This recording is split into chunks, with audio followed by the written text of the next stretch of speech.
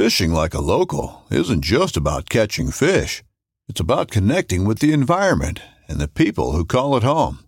It's about hearing the stories and traditions that have been passed down for generations and sharing unforgettable moments with the people you meet along the way. Fishing like a local is having an experience that stays with you forever. And with Fishing Booker, you can experience it too, no matter where you are. Discover your next adventure on Fishing Booker.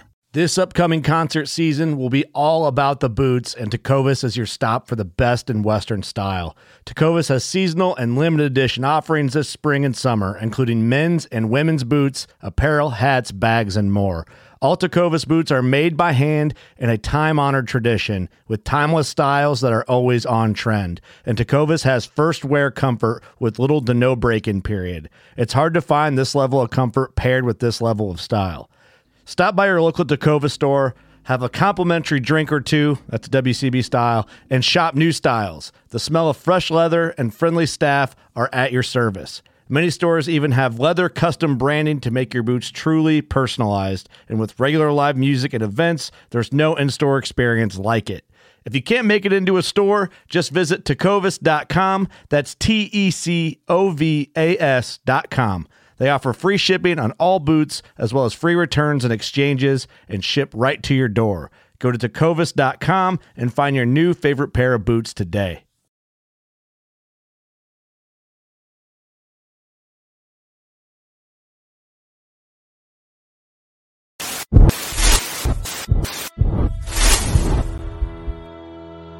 Welcome back for another OG Show Live. Mr. Randall, how you doing? What's up, everybody? Welcome back to The Reel Down. Welcome back to another episode of Bass Fishing for News. Hi, boys and girls. Welcome to, once again, the Bass Kayak Advance. Brother, this is the final cast. Another segment of Chasing the Tide, your saltwater connection on the Paddle and Fin. Welcome back, everyone. Another episode of Feather and Fur. Your host, Brad. Welcome back to the Mindset Podcast. I'm your host, Crystal. Hey, welcome back to Off the Water. Susie Q here with Adventures of Outdoor Woman podcast. Hey guys, welcome to the Rusty Hook Kayak Fishing Podcast. We're brought to you by Pelican, built tough for all situations. Go to pelican.com. Eastport Marina on the beautiful shores of Dale Hollow Lake. For all your lodging, kayaking, go to eastport.info. Yak Gadget for all your fine kayak fishing accessory needs. Go to yakgadget.com. Welcome back, everyone, to another episode of Bass Fishing for Noobs. We have come to the end of another year of recording this podcast. It's kind of crazy. It seems like forever ago that I got started with this, but we reached December, and this is going to air the 9th of December, and this will be the last Noob show for Paddle and Fin this year. We'll be back, I think, the first week in January with a lot of more new content, but I just wanted to take a short, brief moment to thank everyone who's supported both Paddle and Fin and the Noob Show, all the people who took part in the Noobs tournaments this summer, and everybody that's just done such a great job supporting me and Susie and just this show, and all the guests that have been gracious enough to come on and just give out tons of great information and tips and tricks to help you and me become better anglers. So just can't say enough how grateful I am for all the support that you guys have given. Everyone here at the Paddle and Fin crew, just wanted to say thanks to all of our listeners and everyone who supports us. So truly greatly appreciated. So without further ado, we'll kick off tonight's show. Tonight, I've been teasing this a little bit for a couple of weeks. I know we've been talking to a few other people about some cooler water techniques as temperatures around the country start getting a lot lower and the fishing sometimes gets a little tougher. So you kind of have to go away from some of the normal baits that you're used to throwing and look for different things. And that kind of led me to reach out to the guest for tonight's show. I was looking for someone to talk to about the Alabama rig or umbrella rig, whatever you want to call it.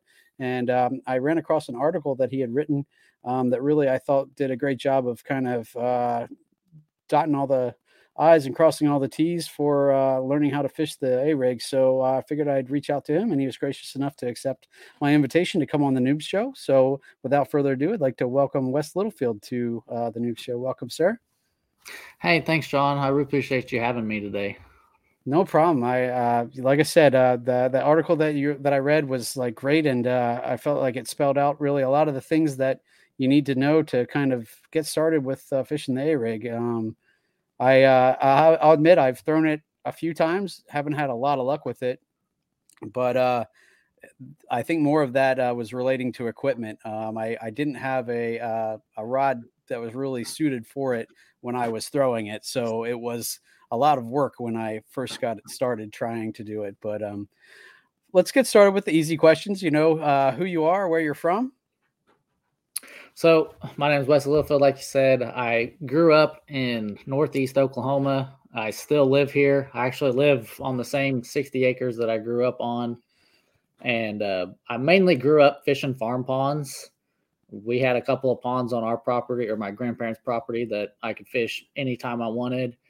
And I remember what got me hooked on fishing was there was one bass in our front pond that I hooked into, and he broke my line, and I just happened to see the flash and see how big he was.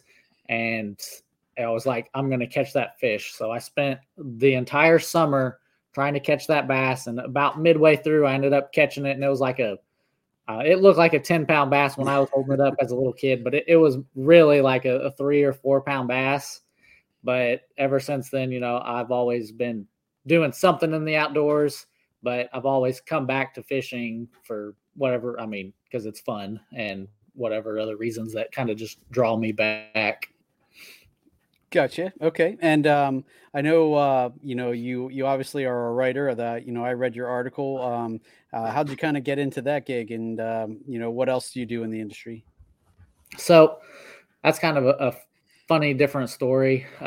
In school, I hated like English and stuff. I was okay at it. But just the school side of English and writing, I didn't care for. But I got a internship with a guy named Jason Cruz for running a social media in college. And it was specifically about like duck hunting. And it was just like learning how to take pictures, learning how to do stuff for social media. And he strongly insisted that I learned how to write, you know, better, just to differentiate myself a little bit. And so fast forward, you know, out of college and stuff, I'm working at a job that I enjoyed. I used to run heavy equipment at a coal mine, and when the coal mine closed down, it was turned into a rock crusher. And so running big heavy equipment, it was fun, but I just felt like I wanted to do something different eventually. And so I told my wife, I was like, hey, you know, if I can make $1,000 a month doing this part-time for 6 months, I think I can turn it into a full-time gig, you know, starting in 6 months. And so I did that. I made more than what I had expected to make. And then I decided, all right, let's go full time, and went full time and haven't looked back, you know. And I mainly, as I mentioned, I didn't just like writing for writing's sake. So I mainly stick with topics that I like. And that's obviously fishing and outdoor related stuff. You know, like I've tried writing for other stuff, and it just was miserable. So I tend to stick with that. I also do a little bit of social media stuff still, primarily YouTube videos, how-to videos, that kind of stuff. And but yeah, it's treated me well it's been a year since I went full time now, and I have no plans of going back. I can't imagine. Yeah, it's got to be a little bit of a different gig, not running a rock crusher or coal mining. Yeah. That's definitely a switch in careers there. So probably has a little bit of better life expectancy too, I would say. Yeah, I mean, here in Northeast Oklahoma, we did strip mining. So I grew up fishing a lot of strip pits, which were strip coal pits. And now they can't leave the pit anymore. They have to fill it in and reclaim it. But I remember fishing them, and then growing up, I never thought that I'd work for a coal company that actually did the strip mining like I'd fished the pits before. So it was kind of a nice little, I don't know, awakening or whatever you want to call it, in that it just kind of opened my eyes to, well, that's kind of cool. I grew up fishing strip pits and here I am making them. Interesting. So, and then what kind of fishing do you do now regularly? Do you fish from the shore mostly, from a boat? Have you ever done kayak fishing? So yeah, I grew up fishing from the shore and a little bit from a boat. My grandpa has a bass tracker that I can take out whenever I want. But my thing is kayak fishing. I actually float. I had a buddy who told me, hey, I can get you a good deal on a NuCanoe Frontier 12. And I was like, well, what the heck is that? And I looked at it. And I was like, dude, that's perfect. I can duck hunt out of it. I can fish out of it. I can do everything I want to do out of it. So I got that, rigged it up for duck hunting and fishing and stuff. And then the Unlimited came out and I was like, no, that's my fishing kayak. And I went out and bought one of them and I've got it rigged with a motor guide on the front. I've got live scope in on it now. Wow. Nice. And I've got power pole on the back. I went crazy with this one. And but it's a nice rig. The worst part of it is just how heavy it is that I'm not going to, carry it anywhere very far, drag it very far. With all that stuff on it, yeah, I imagine. Yeah. But I know, you're preaching to the choir for like half the Paddle and Fin crew is on the NuCanoe team. So it's definitely a well-loved brand here with Paddle and Fin. But that's cool. What kind of waters do you end up fishing? Like, I'm not super familiar with Oklahoma, and I know you said you grew up fishing ponds, but you have lakes, rivers, moving water kind of thing, or all the above? Yeah. So I literally live like 4 miles away from a lake, a big lake. But it's not really known for bass fishing. So if I'm fishing, I'm usually probably catfishing or crappie fishing at that lake. But we've got some really good bass lakes that are within an hour or hour and a half that I'll go hit up. And there's a couple of rivers. I also grew up fishing rivers, and I don't know. In my mind, they're easier to break down, and it seemed like I just fish a river better. And so I love hitting up the river. I especially like taking my wife and my daughter on float trips. We'll go and float from point A to point B and just spend the day fishing, swimming, whatever. And there's one river that we go to, the Lower Illinois, and it actually has trout stocked in it. And so I chase trout, and every now and then I hook into the rogue bass or sand bass or white bass, whatever you want to call it and stuff. So, but yeah, I'm not picky. Like I said, there's even strip pits that I still fish. There's ponds. I'm not picky when it comes to the water. As long as there's fish in it and I'm catching something, I'm happy. And it's interesting. You also mentioned about hunting from your kayak too. I know we have a show called Feather and Fur, where Brad, one of our guests, talks entirely about hunting and stuff, and a lot of times from kayaks and based on kayak hunting from your kayak. So that would be potentially something you could talk to him about too. Yeah, sweet. Yeah, I haven't done much hunting from mine, but I know the NuCanoes are really set up well for that. So.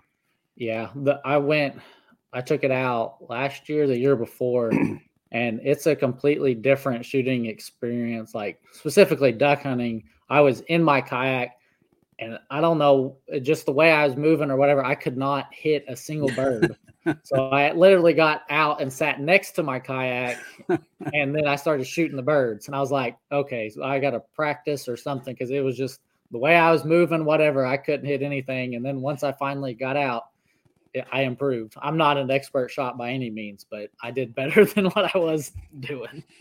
Still sounds fun though. I mean, either way, but what's your seasons like out there? Like, are you, do you freeze over there eventually? I'm sure. No. Pretty mild. Okay. Yeah.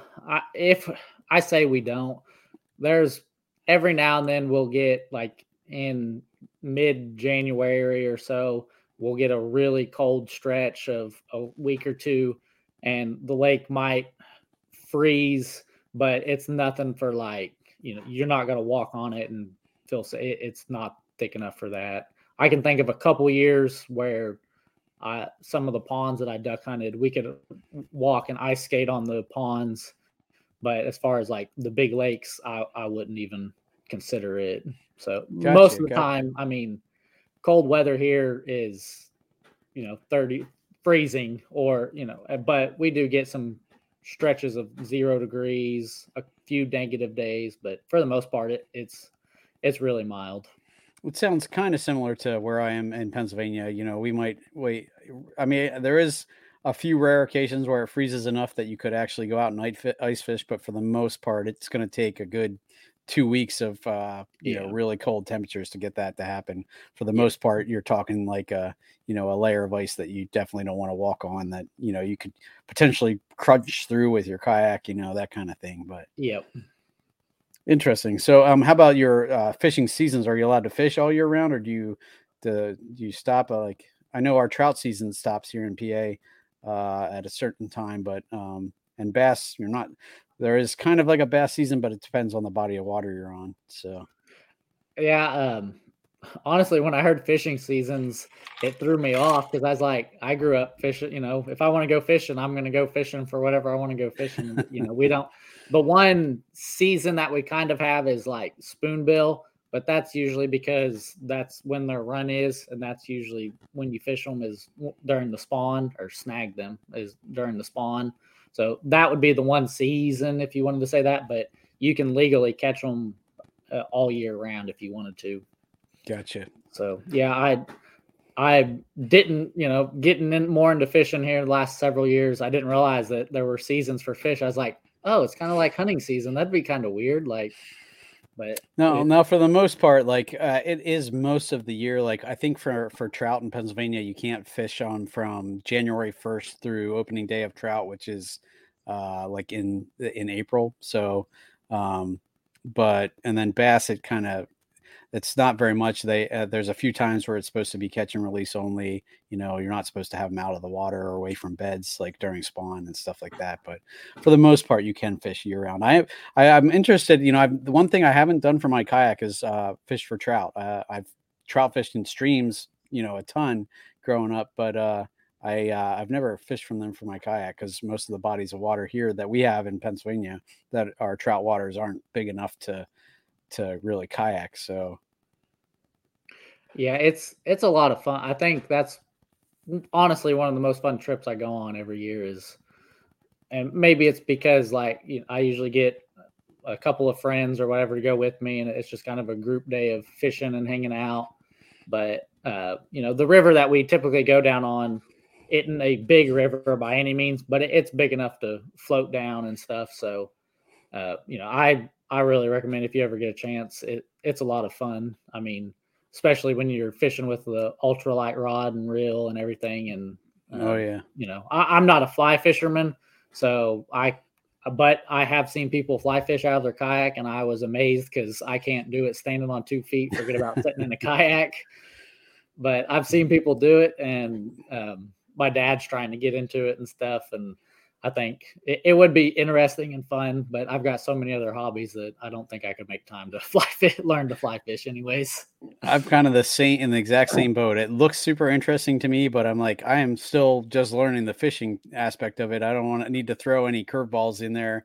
Yes. But and I know when you talk about fly fishing from a kayak, you almost need an open layout like a new canoe would be, because, you can't have a lot of stuff that you're going to be stripping line and have that line laying there, trying to pull it off around pedals or whatever. So, interesting. So, well, the reason why I brought you on tonight was because I wanted to talk and learn a little bit more about the umbrella rig. I was curious how you got started with that. Was it just needing something to throw in the cold water, or what kind of led you to try the A-rig? So the first thing was really, I just kind of saw it at I think Walmart or Bass Pro, some retail shop. I was like, what the heck is that thing? So I picked it up and looked at it, and it was really expensive. And I was like, well, if it's expensive, it's got to catch fish. And so I bought one, and I played around with it. And like you, I didn't have the right gear starting off with it to throw it. And I ended up stripping a reel, the gears in it, just because it was too much for that reel. And so, I honestly kind of put it up and I was like, I don't have the stuff for this. And it seemed like it should be more simple than it was. And so I kind of gave up on it until fairly back recently. I've gotten a little bit more better gear and stuff and been able to, especially after college when I was able to make some money and get some real gear. And so I dove back into it and, we wrote this article on it, and it was kind of eye-opening to the fact that, hey, don't quit fishing during the wintertime, but also, the umbrella rig, it works throughout the year, depending on the situation for the most part. But it's also a big misconception, like what I had starting out is, well, you just cast it out and reel it back and catch big fish. That's the conception that I got anyways, especially when, all the big major fishing tournaments were like, oh no, you can't use the umbrella rig. It's illegal to use, blah, blah, blah. I'm like, well, shoot, it's just like catching fish in a barrel then if you're using the Alabama rig or umbrella rig. And I quickly found that that's just not the case. Right. So that was like the first big caveat that I wanted to throw out there is that if you decide to throw the A-rig or the umbrella rig, make sure you check your local regulations. Because I know like here in PA, we're allowed to have 5 hooks. It's all good. But there are definitely places around the country where you can't have that many hooks. So make sure you check before you decide to throw that the Alabama rig. Make sure you check your local regulations to find out how many hooks you're allowed to have on one bait, because I was reading that some places have 3 and some places only have 1. So, you now, not to say you can't throw an A-rig like that, but it's definitely probably not going to be, I don't want to say as effective because, but if only one of your, so basically let's talk about a little bit what the A-rig is, just for those folks who don't know what that is. So the reason it's called like an umbrella rig is if you literally picture an umbrella, how it has the spines that come out and everything. And at each spine, there's sometimes there's a little shiny spoon looking thing attached to it. And then at the very end, you can tie or connect a jig to it with a swim bait of some kind. And sometimes they have 5, sometimes they have 3. But like you were saying, some states limit only 3 hooks or only 1 hook. So you can use a 5 rig, but only put 3 hooks on it and just put, 2 dummy hooks on the rig itself just to give it that bigger bait ball appearance, but yet you're still obeying the laws. So, there we go. So an example of what he's talking about. So you can see here a couple from his article. Go ahead. I was just going to say, so like you can see here how the spines kind of. Yep. Right. Yep. It's got the shiners or whatever, spinners, whatever you want to call them. And then it's got the spines it's just a piece of metal that's not nearly as strong as like a metal hanger or anything, but it's still bendable and movable and you can collapse it and everything. And, it just takes the shape of the umbrella, which is why it's typically called an umbrella rig. But I think it was actually made in Alabama, or the guy who came up with the design is from Alabama, and that's why it's nicknamed the Alabama rig or the A rig. But they're really good because they are kind of a versatile lure, and it's unlike anything else you can really use because it imitates an actual bait ball instead of just one single bait fish. Right. And so I know, all the ones that I have and have thrown have the blades kind of attached to it. But that's one of the things that I was surprised that, I didn't know that right away was that they make them without them. And I was like, that, could potentially a little wear on your arm, I think. A little less hardware that you're dragging through the water. But a little bit. Yeah, it would be. I think I've actually got both.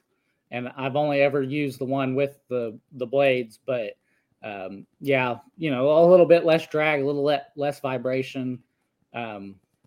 And once again, it kind of maybe for more. Sorry, we got a little lag going, and that's throwing me off a bit. Oh, you're good. No, I was just gonna say that. Yeah, like it's gonna depend on your situation for which one you use. That's all. So I think it's one of those things where you can try both and try one for a while, and if you're not getting any bites on it, maybe go with the one without blades and just see if that works a little better, see if that's what the fish want that day. Yeah, that's the frustrating thing about fishing, and like even trying to teach it, I've learned that there's no scientific answer. This is scientifically proven this is exactly what you need to do. Because if it was that easy, then it they wouldn't call be it catching, not fishing. Yes, yes. Even the pros, you can go ask a pro anything, and you ask 5 pros about this same exact situation, and they've got 5 different approaches to it, and it's like, oh, I thought there was just one correct answer, and there's usually not. And that's the same with the umbrella rig. Is do you use the 5-wire or the 3-wire? Well, it kind of depends on your preferences, to be honest. Right. And then, for sure, like water clarity is going to throw something into that. If you have a, maybe not as clear water, you probably want those blades in there thumping and giving off a little bit of vibration so the fish can use their other senses, like their lateral lines and stuff, to pick up on that and maybe hone in on that bait a little better. Yep, exactly. So now we know kind of what it is. How about when and where do you tend to say, hey, this looks like a good place for the A-rig? This time of year is good. What's your general thoughts on that? I tend to like, late fall into the winter, and every now and then, even in the summertime, I know we're not really talking about summertime fishing, but when those bass are out suspended, especially when they're suspended or something, you can buzz it by their head. I think that's a really great time to do it. And that's kind of the only place that I would throw an Alabama rig, because I'm cheap and they're expensive. So I'm not going to go throw it into a brush pile and risk it getting hung up, because buying the rig itself is like $15 at the cheapest. And then you've got $5 worth of jig heads on there and another $10 worth of swim baits. So, you're throwing $30, $40 on the end of your line. I'm not throwing it into a brush pile. So nah, I'm not getting right there close. with you. So I tend to stick with, the open water. Now, if it's rocky bottom or something like that, that's obviously, places I'm less likely to get hung up. Grass, it's just got too many hooks to grab onto and stuff that it's just not going to work real well. But if you can find that edge, that grass line, that edge of the grass, that's where it would be a little better, imitating a small bait fish popping out of the grass for a second and then trying to find another way back in it. And that's when the bass will hammer it. But typically it's going to be, late fall, early winter, open water. Gotcha. And when you're talking about like different depths of water, obviously it would work in many places that you can do it and not get hung up. So super, super shallow, maybe not, great, but you could probably get away with it in a couple feet of water. And then of course down deep, then it's just a matter of letting it get down there, I guess, before you bring it back. So do you what kind of depths are you used to fishing? Like I'm more of a shallow water guy, but if I can find something that would be somewhat reliable to me for deep water, I'd definitely be game to stick with it. So I'm the same way. I especially like in my kayak, if I'm fishing deeper than 10 foot, it's usually out of desperation. Like I'm trying to find a bite because I can't. Where the heck are they? Yep. Yes. But the umbrella rig, Alabama rig, it's really 10 foot. You could probably go 5, but really that 10 foot plus range is where it begins to shine. And, you're talking about fishing at different depths. One tip that I learned from Tyler's Real Fishing And super simple. I do it with other rigs and just never thought to do it with this one. Is you measure out, say 10 foot of line, you estimate about 10 foot of line, and you just drop it in the water and count it down till it comes and you feel it hit the end of the line. And, you say, okay, well, it took 5 counts to get down to 10 foot. So we're going to go fish it at 30 feet. I can see, if you've got a depth finder, I can see the fish are at 25 feet or whatever. Then I'm going to count it down 5, 10, 15, 20 feet. And I'm going to try to bring it over their heads at, where it's 2 or 3 foot above their heads instead of right there at them, where it more than likely would spook them instead of trigger their response. And so it's like you were saying, it's really great for being able to fish those different depths because you can just count it back down to whatever depth you want to fish it and then start reeling it in. And you can really control the depth of it by how fast you're reeling it or how slow you're reeling it. Right. So it's definitely got some versatility to it there in that you can target fish at different depths.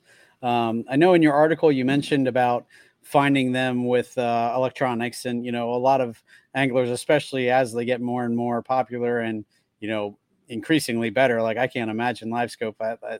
I'm still doing a side scan, down scan kind of thing, and it almost seems like video game fishing at that point. But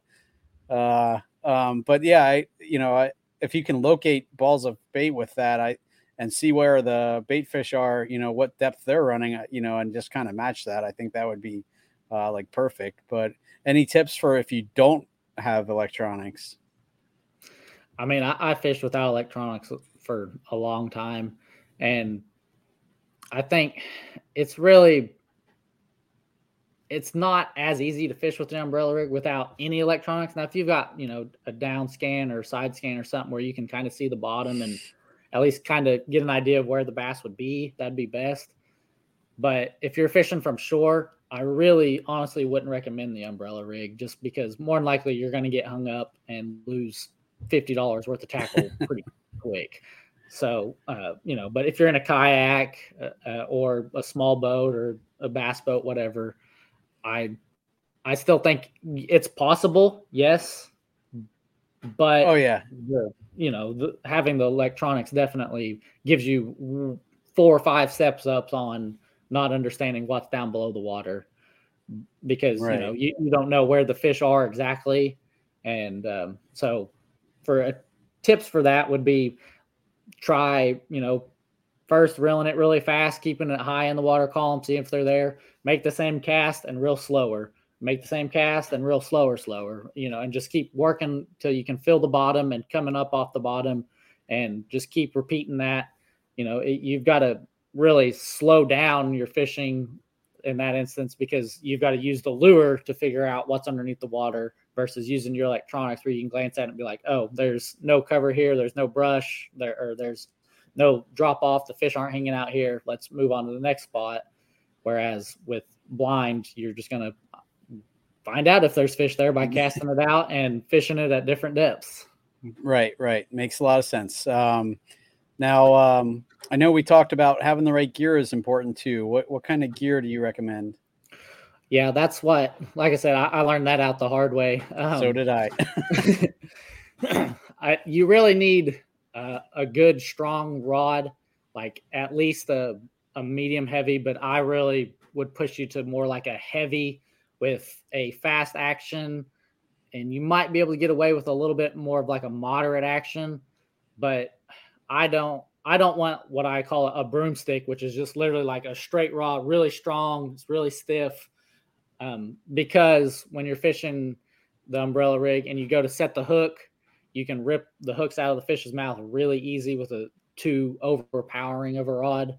And it kind of makes casting a little bit awkward. Whereas if you've got like a fast action, you've still got a little bit of that bend that'll allow it to load up and really launch it out there for you.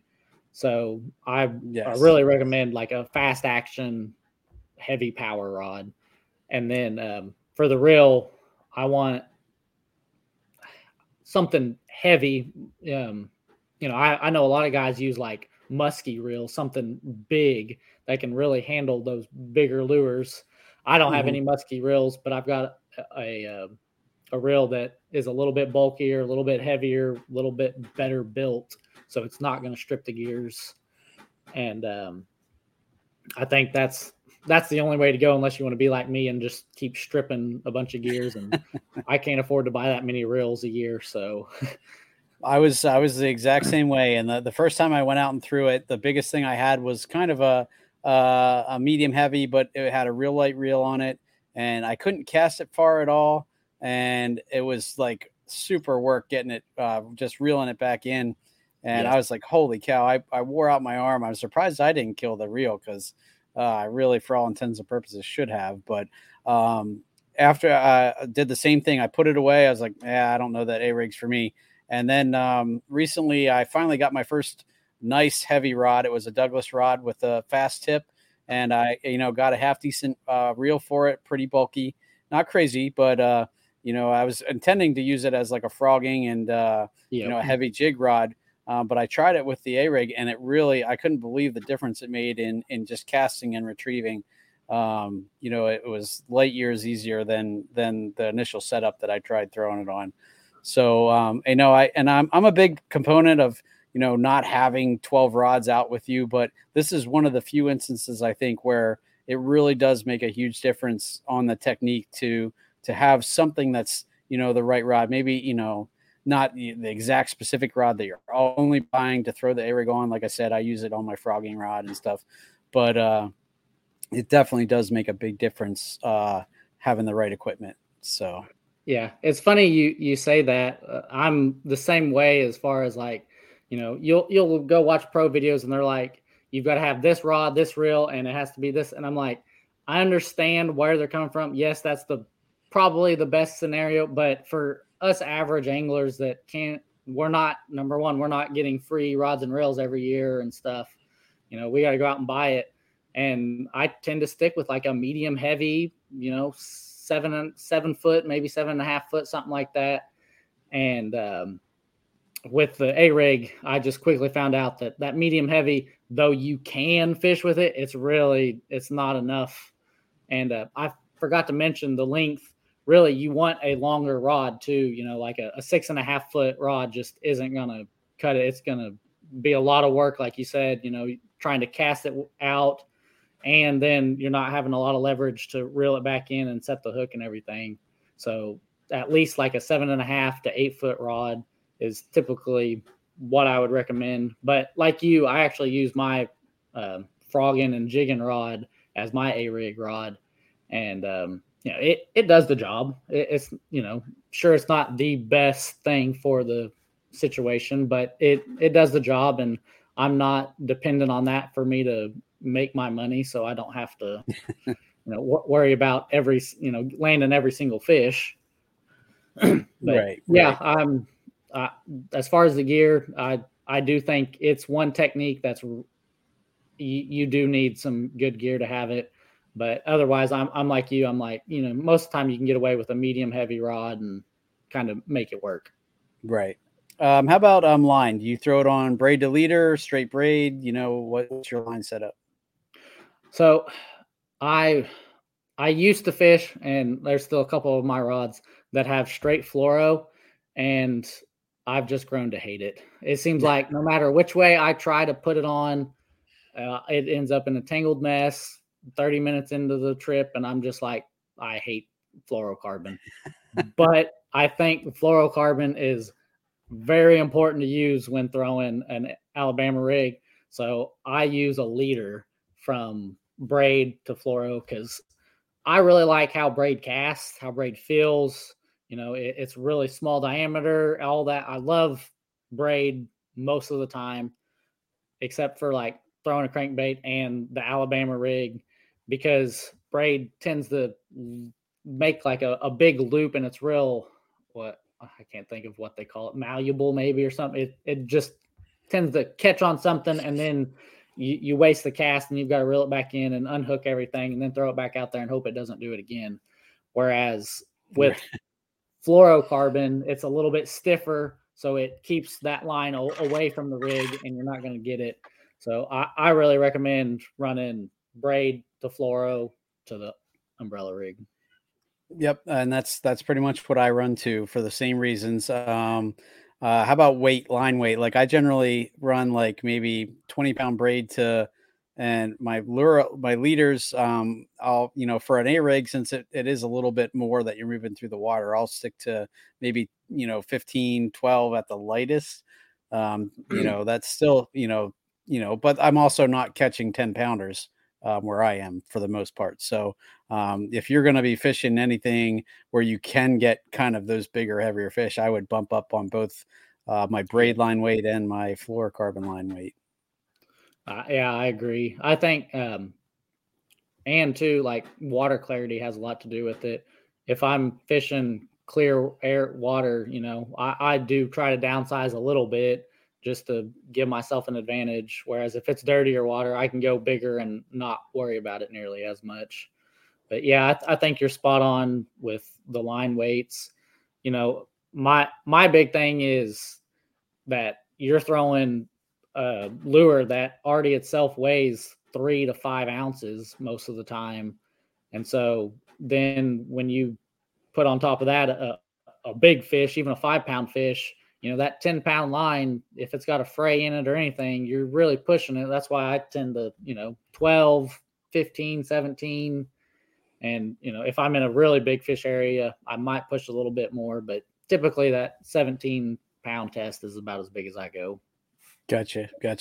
And I was curious. One of the questions that I kind of had when I got started was, how do I know how much weight for each jig? What jig heads do you use? And do you use like ball head style, or do you use like actually the swim bait kind of where it has like an actual pointed head or almost like a fish shaped head? I don't know that it matters. Like as far as the shape of the head goes, I've used both. So I really don't know. I can't say, oh yes, this one's worked better for me than this one. I really don't know that it matters. But my philosophy when it comes to the weight is I try to put on as little weight as possible, just because it's already, you're still adding it up.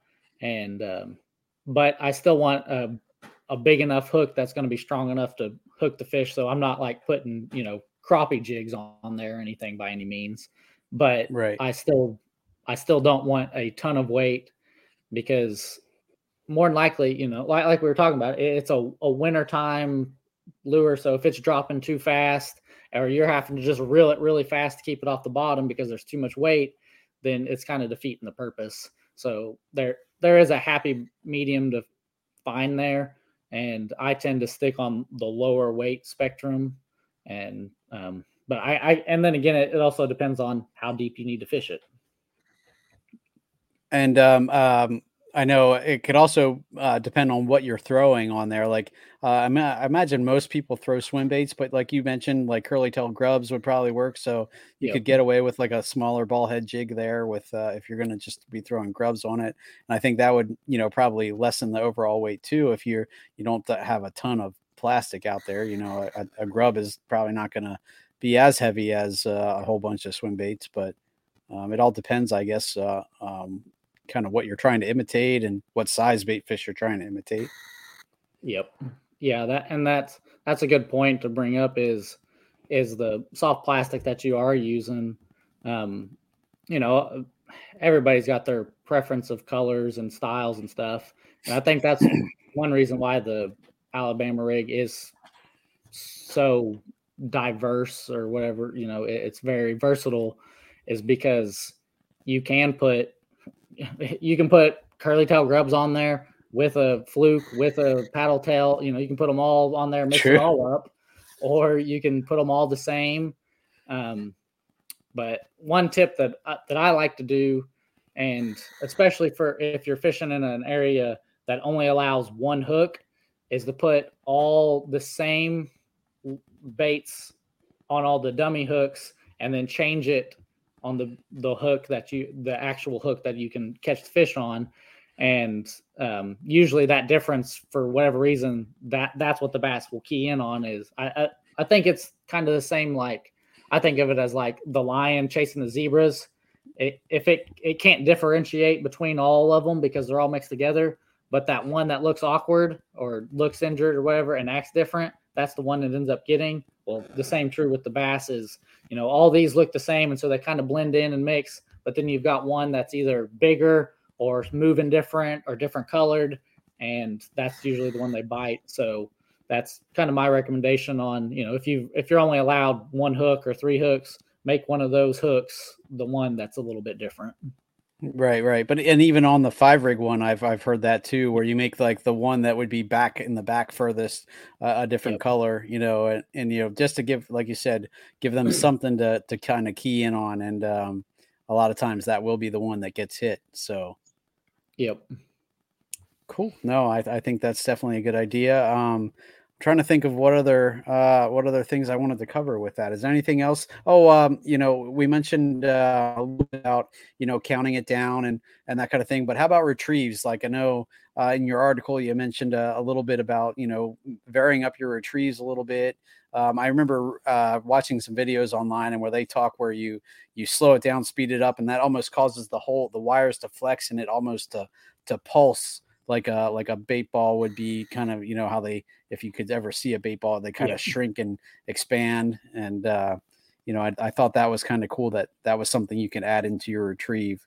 And like you said, not that you can't catch fish on a straight retrieve on an A-rig, but throwing in those things, I think is a good idea. Yeah. I really like the one that pulses, and because it kind of imitates like another fish coming up and trying to attack that bait ball. And that then triggers the bass's competitiveness, for lack of a better word, and saying, oh no, that's my food, I'm not going to let you get it. And then it comes and attacks. So, and it's not hard to do, because, you're just straight retrieving, and then you're just going to give it a good tug for a second, and then reel up your slack and keep retrieving it, and it, once again, that retrieve is going to depend on the fish's mood. You might do it once every retrieve, or you might do it 10 times during the retrieve, just playing around with that to see really what the fish are in the mood for at the day is the name of the game with that. And I was just going to say, if you do get a bite, try and pay attention to what you were doing when you got the bite, or what made that retrieve different than maybe the last 5 that didn't get bites, and really then try and repeat it and see if you can get a pattern going. Yep. That's one thing that I think has made. I can think of one day specifically, but earlier this year I was in my kayak and I caught one fish early morning. And pretty quick off the bat, I was like, oh, it's going to be a great day of fishing. And then I didn't get a bite for like 3 hours. And I was actually about to just go home and give up. And then I saw a little shaded area and I was like, oh, I'll just make one cast. Made a cast, boom, got a bite. And I was like, holy crap. And then I made another cast in the shaded area, boom, had a bite. And I was like, oh, okay. And, it was just because I paid attention to, I cast in the shaded area, I put it this direction and, pulled it out about this speed, and I was able to establish a pattern there, and I ended up turning a bad day of fishing into a really good day. But it was like you said, it was because I was paying attention to how I was doing it when I got the bite. Right. And, exactly like you said, that can definitely turn your day around quick. As soon as you figure out what's working and then can repeat that, and that's how, that's when you really start putting fish in the boat. And, that's some of the best times fishing when you because it is like a puzzle. And when you figure out the puzzle, not only does it feel good because you figured it out, but it also means pretty good fishing. So, yep. Cool. Okay. And let's see, is there anything else? Any other tips or tricks that you can think of off the top of your head? I mean, the umbrella rig really works for any species of bass, whatever you want to target. It's not like it's just a largemouth technique or it's just a smallmouth technique. It's, you're going to catch any species you want on it. So I just recommend going out and trying it. If you're willing to spend all the money on the umbrella rig anyways, then go out and try it and have a good time. I would say limit your expectations, specifically during winter fishing in general. because more than likely you're going to get 3 bites instead of 30 bites. And so you might catch one fish all day, but typically, especially with the umbrella rig, it's going to be a bigger fish. You're not going to catch your little 12 inchers or whatever. Hopefully not. Hopefully that's not going to be the one fish of the day, but sometimes it is. But for the most part, during the winter, it's going to be bigger fish. And I think that's part of the allure that keeps me coming back out during the winter is, maybe today I'll catch my PB instead of just a whole bunch of little dinks.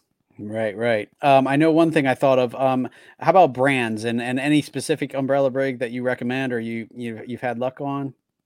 I'm not I know that's a big thing for most people, but I'm not like a brand loyalist. That word. There we go. And but I know like the Yum brand, they have the Yumbrella is one. Let me see I can't remember what I recommended in my article. There was a couple that I looked up. Let me run over there back. Let's see. Where did it go? Yeah, the Yumbrella is the main one that I lost it too. I had it here.